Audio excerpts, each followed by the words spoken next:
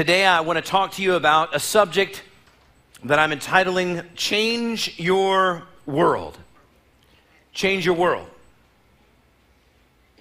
During this 4-week journey, we're going to look at one of the most motivational, one of the most inspirational, one of the most captivating stories about an ordinary guy in all of the Bible. And this ordinary guy made an extraordinary difference in the world. His name is Nehemiah. And some of you have studied about Nehemiah before, but let me remind you what he is not. Nehemiah is not a pastor. He is not a priest. He is not a king. He is not a prophet. Nehemiah is not even a warrior. He's not even a skilled laborer. Nehemiah is an ordinary person who heard something that broke his heart. And when he heard something that broke his heart, it crushed his spirit to the point that he had to do something about it. Is there something in your life that just breaks your heart, that you feel compelled to make a difference in? Something that crushes your spirit and breaks your heart? During this 4-week journey that we're going to be spending in the book of Nehemiah, we're going to learn some tools, some strategies, gain some understanding about how it really is possible through the mire and muck and problems and trials and tribulations and attacks and ongoing episodes that we struggle with in life, that we truly can. And God is calling us to make a difference, to change our world. I'm going to ask, Kaida, would you help me? I need a one chair. Can you just unhook one chair and put it up here for me? Girl, I appreciate that very much.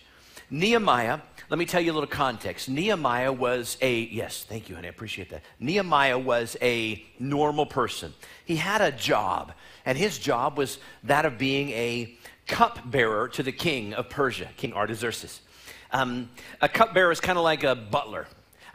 He had to be a person of great integrity. Had to be a person that was very, very trustworthy. Because the butler, the cupbearer in this case, was always near the king. So if the king is having a confidential meeting, a private conversation, he's like, dude, I think we need to attack so-and-so. The cupbearer would have heard that conversation. And so the cupbearer had to be trustworthy enough not to repeat anything that the king was saying. He had to be a man full of integrity. He had to be loyal to the king. But there was one major duty on the job description of Nehemiah that he had to do. And the one major duty that he had to do was found in his title. He was the cupbearer. And simply put, I think you know what this means, but simply put, he was charged with trying all of the wine, the drink that that the king was going to drink. And if Nehemiah got sick or died, then the king wasn't going to drink it. If I had the job of cupbearer, I would want an incredible health insurance plan. Anybody else know what I'm talking about? Yes? I would want to make sure that my family is covered just in case the gig didn't go well. So this guy was an ordinary person. He had no status. You got to know this. For the 4 weeks we're going to be on this, he was nobody. He was an ordinary person. In fact, not only did he not have any status, he was in the role of a servant, a cupbearer, attending to the needs of the king. Well, one day Nehemiah is having this ordinary day, just a normal routine day like you probably have. I have most every day. And he hears a conversation that moves him to a place that Nehemiah had never been moved to before in his entire life. Let's take a look at what it says in Nehemiah chapter 1, verse number 2. Hananiah, one of my brothers, came from Judah with some other men. And I questioned them about the Jewish remnant that survived the exile, and also about Jerusalem. So there's this conversation. Let me help you understand. There's this conversation that was taking place between Nehemiah and a brother of his. And he says, hey, tell me about our people. Tell me about our homeland. I mean, here I am 1,000 miles away. Tell me about our homeland. Now, one of the reasons why Nehemiah is asking this question is because that about 140 years prior to this, in 586 BC, which I realize the dates don't really matter to most people, but about 140 years prior to this, the Babylonians, a group of people, that were under the rule of an evil king that we've talked about before in the church. His name is Nebuchadnezzar. So the Babylonians, evil people, under the rule of an evil king, King Nebuchadnezzar, attacked the Jewish people and completely destroyed their city. Now we could gloss over that and go, well, all right, move on. We can't gloss over this. How many of you remember a guy by the name of Solomon in the Bible? Solomon was David's son. He was a king, anointed king after his father David. Solomon was the wisest person that ever lived other than Jesus. And he was the richest person that ever lived. Scholars even today, both biblical scholars and secular scholars, look at his net worth in light of the current economic culture and would say, hands down, richer than multiple of the richest men today in the world. Very, very wealthy. And he built a church. In fact, it was called Solomon's Temple. Kind of prideful, I think, but anyway, he built Solomon's Temple. He built this glorifying church for God. Don't you think that the richest man in the world would have hired ADT to put in an incredible alarm system, right, to keep that thing safe at all times? He put all the money into it. The problem was now in Nehemiah's time, that temple, that church, had been burned to the ground. I mean, we're talking about the richest, most powerful king built this, probably left a legacy, left the people in charge, left rules, let them know that you got to protect this at all costs. It's all gone. Their identity is gone. Think about Paradise. Remember Paradise, California, the fires that took place there a few years ago? Just wiped out. The difference was that was by a natural disaster. This was intentional and willful from the Babylonians and King Nebuchadnezzar. I mean, everything is gone. And now Nehemiah is asking, how's it going? What's happening? I really want us to understand at the beginning, Nehemiah is fixing to have an encounter. Something's going to happen in his life that's going to alter the course of his entire future. The people respond, his brothers respond to him, we have no hope, we have no future.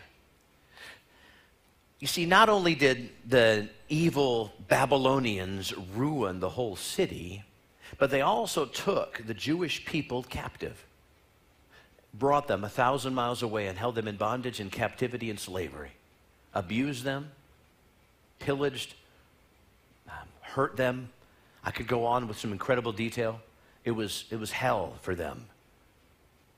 And then, by God's mercy, they were released some 100 plus years later. And about 50,000 Jewish people made their way back the 1,000-mile trek to go back to their homeland. And they got to their homeland, and they said, with God's help, we will rebuild this city. With God's help, we will rebuild the city that we love, our homeland, and we're going to make it better. We're going to make a better future for our families. The problem is, their vision got stalled. Have you ever had a vision before? And you're like, I know this is what's supposed to happen. And then it just never happens? Well, let's look at it this way. How many projects currently at your house do you have going? You have the greatest of intention that we're going to get this project complete, it's going to be done. And you don't get it done. How many personal projects, this could hurt somebody in here a little bit, so it might sting, get ready. How many personal projects of your own self have you said, okay, I'm inspired. You're talking to your spouse, you're talking to somebody that you care about in your life, and they're speaking into your life, and it's painful and it hurts, and you know you need to hear this, and you're like, okay, I got it. I'm going to fix this thing. I'm going to do the work. I'm going to be better, a better version of me. And then it stalls out. How many times has that happened to you? It happened to the people of Israel, the Jewish people. They stalled out. They couldn't get it going. They found themselves at a complete dead end. And so when the brother says to Nehemiah, in Nehemiah chapter 1, verse number 3, they said to me, those who survived the exile are back in the province, are in great trouble and disgrace. In other words, the people that have been kidnapped and enslaved and abused, they survived that exile for how many decades? Now they're back in Jerusalem. They're back in the capital city, but now they're frustrated. They're in disgrace and they're in trouble. The wall of Jerusalem is broken down and its gates have been burned with fire. In other words, with no wall, with no gates, there is absolutely no protection from the outside because we were attacked before, we're going to be attacked again. We need this protective force field around us. It's impossible to rebuild a city if you don't have walls around the city to protect what you're rebuilding. And there are no jobs, Nehemiah. There's no economic system. We have no leadership. We have no direction. We have no confidence. We have no protection. There's no plan. There's no hope at all. Here's my question. What do you do when you see something that bothers you deeply and you don't know what to do? That's the question for this entire series. What do you do when you see something that bothers you deeply and you don't know what to do? In other words, what do you do when something grips your heart and you just can't take it anymore? What do you do? So this morning I want to give you 3 thoughts about how we can begin to change our world. Now before I do, there are some of you in here going, I can't possibly think about changing my world. I'm thinking about breathing, coming up for air every now and then because my life feels so overwhelming. That's exactly where Satan wants you to be. In a defeatist mentality that says, I could never. But God says, with God, all things are possible, that you can rise to a level of strength and power and victory and might in the Lord. We wrestle not against flesh and blood. There is power inside of you. God wants to draw it out. So what do you do? What do you do if you want to change your world? What do you do when you see something that bothers you so deeply and you don't know how you're supposed to help? Nehemiah did 3 things at the beginning. Number 1, the first thing he did was he sat down and he cried. He sat down and he cried.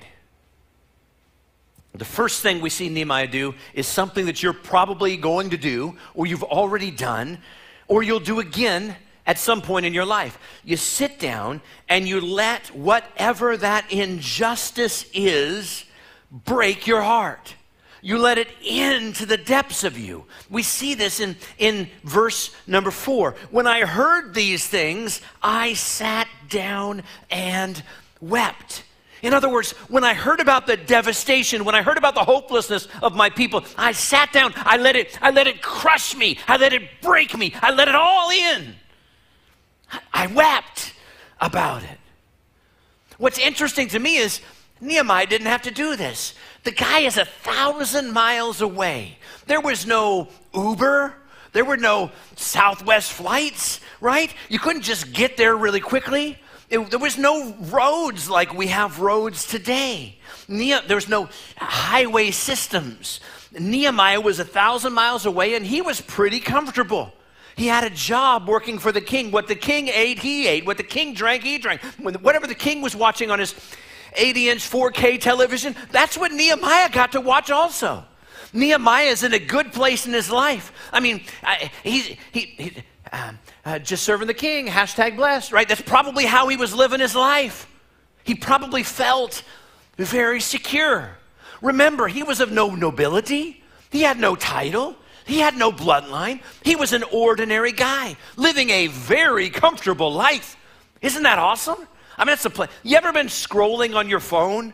You ever been reading something? Maybe it comes to you and you're like, oh no. Well, that's too bad. Well, it sucks to be them. I mean, you know it's bad, but you think, well, what can I really do about it? Sure, because you're a Christian, you'll say a little prayer. But you don't let it get into your heart. Now, I'm not even going to ask you to raise your hand because I'd make liars out of those of you that didn't raise your hand, because we all do this. And the moment Nehemiah heard this bad news about his homeland, he had a choice. You have a choice. He could acknowledge the plight of his people, Acknowledgment's a big deal. Oh, well, that's too bad. What a shame. I hate to hear that. I feel badly for them, but I'm glad my life is okay. He could acknowledge it, and acknowledgement is the first part of empathy. But he did more than just acknowledge it. He could let the pain in. Oh my God. I'm gripped with sorrow, agony, and pain for the suffering of our people, for the desolation of our homeland, for the hopelessness that people are feeling. It's in the cells of their being. I am broken on their behalf. He chose to let it in. I ask you this, for Nehemiah, it was rebuilding. What is it that breaks your heart? What breaks your heart? There's something. There's something. Maybe it's your neighbors. You see how far they are from God and how they're always bickering and fussing and fighting. Maybe it's a coworker, maybe it's a grandchild, maybe it's a friend. Maybe it's a parent, maybe it's a spouse. What is it that breaks your heart? What burdens you? What creates a righteous anger inside of you? This isn't right. Not on my watch. What is it that stirs that up? What crushes your spirit? Maybe it's an injustice to some group of people or a need in this world. What causes you to cry out, why doesn't somebody do something about this? I came up with a list, just some ideas, but it's not exhaustive by any measure. Maybe it's children who don't know how to read, or kids who have special needs, or maybe it's those who have been bullied, or people who have been neglected or abused in their life. And you're like, somebody has to do something about this.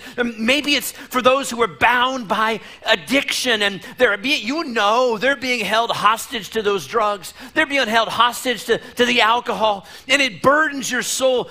Maybe it's for those that are trapped in the web of deception, of pornography, and you will do anything to help them get free from the snare. Maybe it's homelessness, and you see people who are stuck in life and they barely have their needs met, and you really want to do something about it. Maybe it's for those who've been trafficked, sex trafficked or child trafficking, and they've been abused their whole life. Maybe it's for those who are impoverished around the world. They don't have clean drinking water. They don't even have a flippin' mosquito net to put over their head at night. If they could just have that, they wouldn't die. Maybe it's simple antibiotics that we can get anytime we want it. We probably have more leftovers in our medicine cabinet than they've had for their lifetime. What is it that burns your soul? Maybe it's you know there's this desire inside of you that we have got to get the good news of the Bible out in every tongue and every language across the entire globe. And it burns you. Maybe you feel called to speak on behalf of the unborn children in this world and stand up for people who can't stand up for themselves. What is it that breaks your heart? What is it that breaks your heart? I was 27 years old. We had been senior pastoring our first church for a little over a year. It was a family that moved to our little town in Iowa, and ironically, of all the places, they moved from the state of California and relocated to Iowa. Of course, I had never been to California. The family intrigued me. The mom, Sue, and the son, Michael, started attending the church. Michael was I know he's watching today. Michael was a little ornery kid. A lot of mischievousness took place through Michael. But Michael and his mom gave their hearts to Jesus Christ. His dad never came to the church much until we had a missions trip, and he really felt burdened. Wanted to be a part of that. So we went up to Oconto, which is on the Great Lakes, and there was a campground up there, and we worked and ministered and did some things, and it was great. And he gave his heart to the Lord in time as well. Michael kind of grew up the next little bit of time and was in his teen years, early teen years, and kind of got into some trouble. That was Michael. I remember one time he got kicked out of school for 3 days. He'd done something wrong at school, and Sue calls me and says, "Pastor, you got to take my son. You got to do something with him." And I said, "Okay, Sue."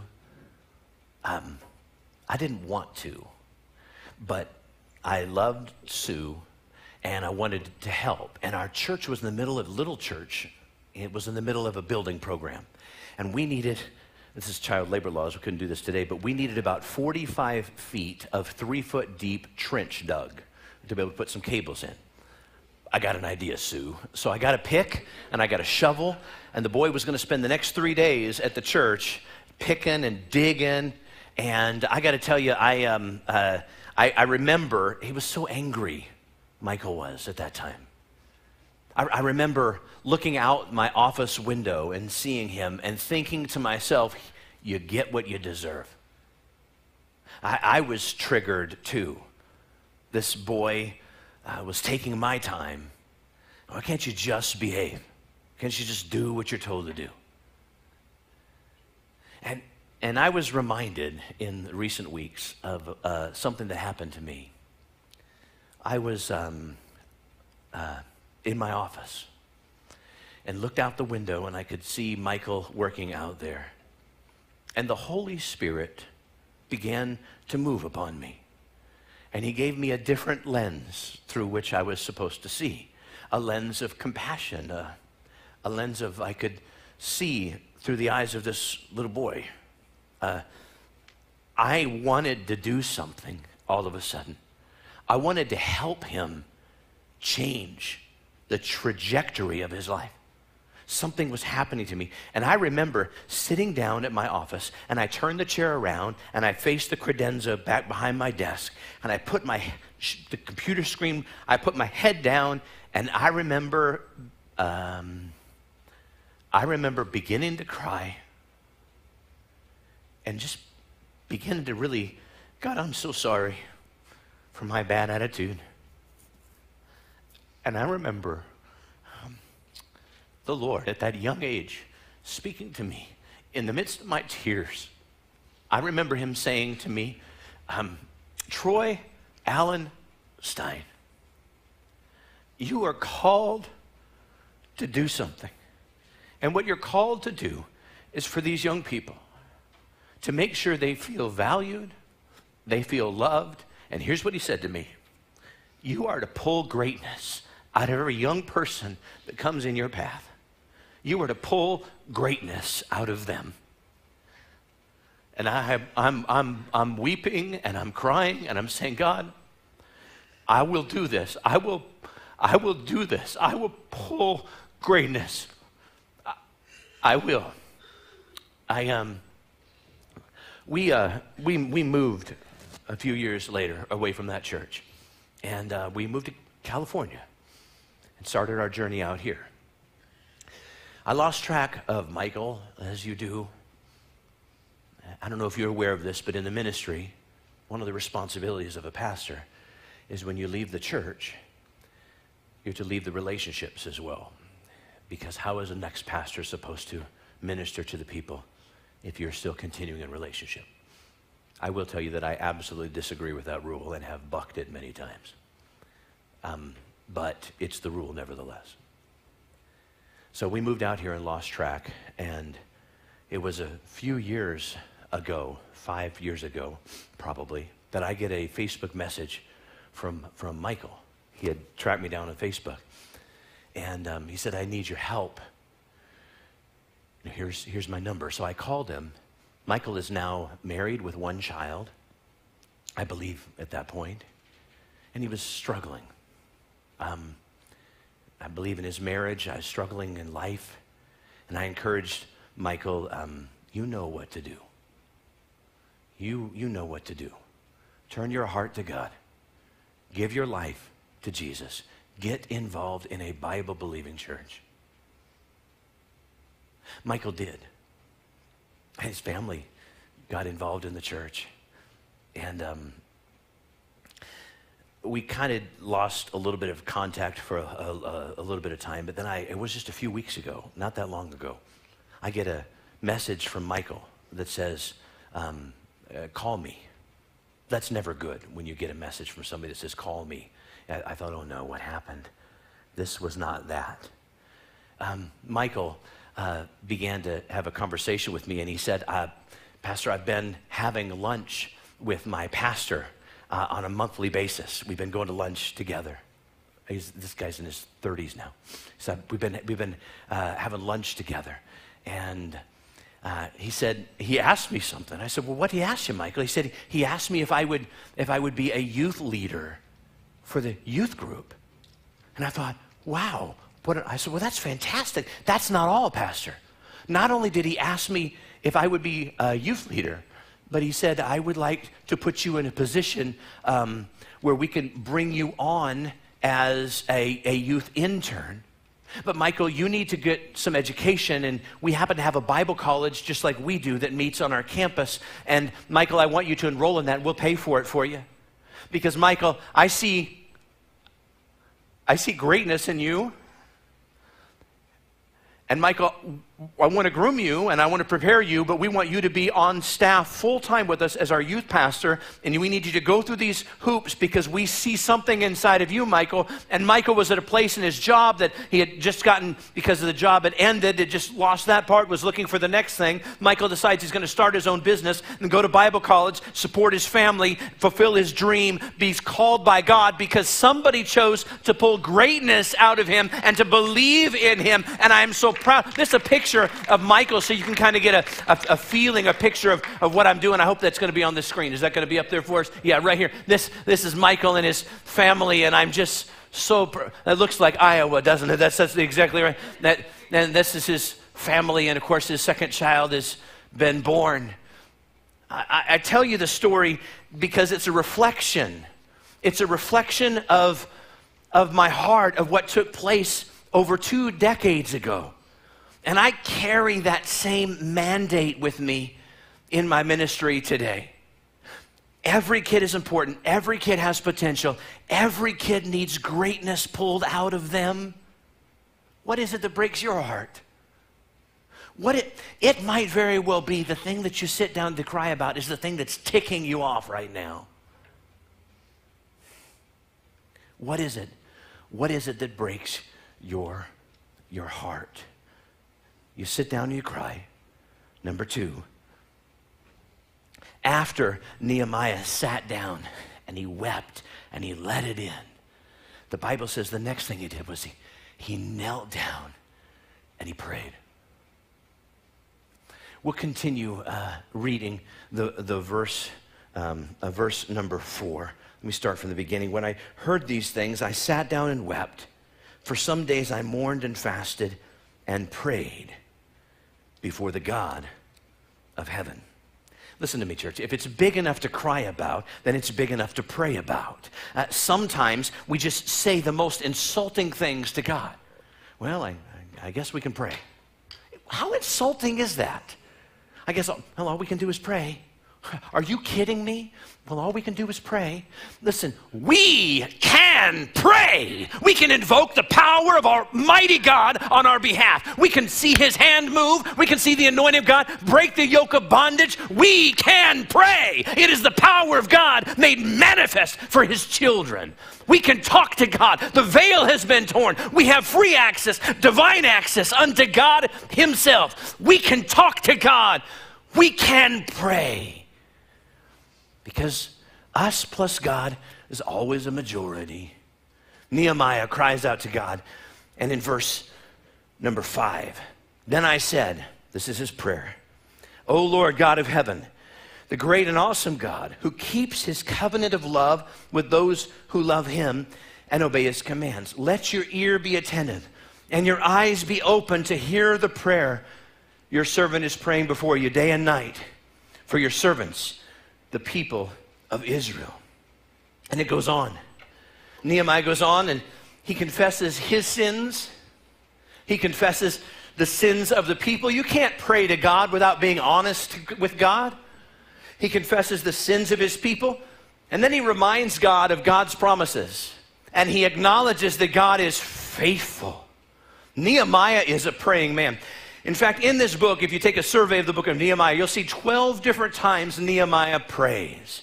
Now, those aren't the only 12 times that Nehemiah prayed. There are 12 examples of prayer in Nehemiah's life, which tells me in this very short book in the Bible, Nehemiah was a man who prayed, probably thousands of prayers. We see it at the beginning of his story.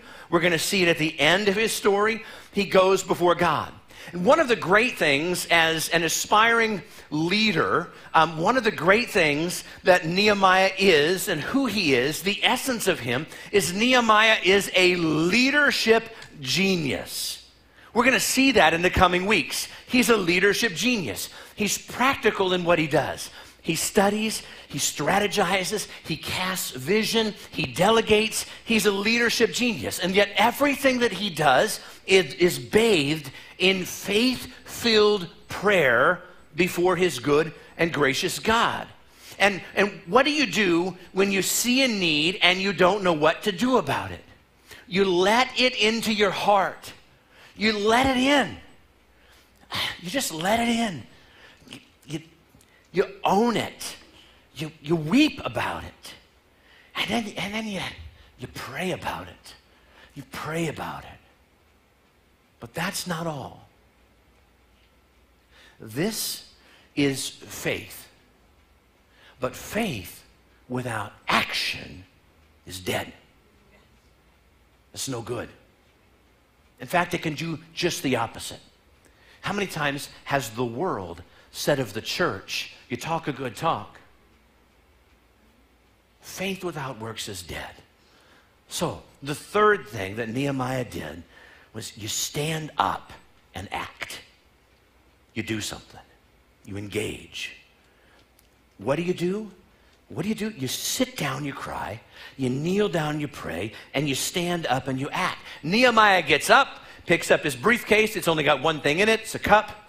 I think that's funny. He takes his cup and he goes and he visits the king, and his heart is very heavy. He's nervous to go talk to his boss. He's afraid to go talk to the one who's given him all of this trust in return, who speaks secretive things in front of him. He's afraid to go before the king, but he does go before the king. And it says in chapter 2, verses 4 and 5, the king said to me, what do you want? What is it you want? Then here he goes again, praying to God.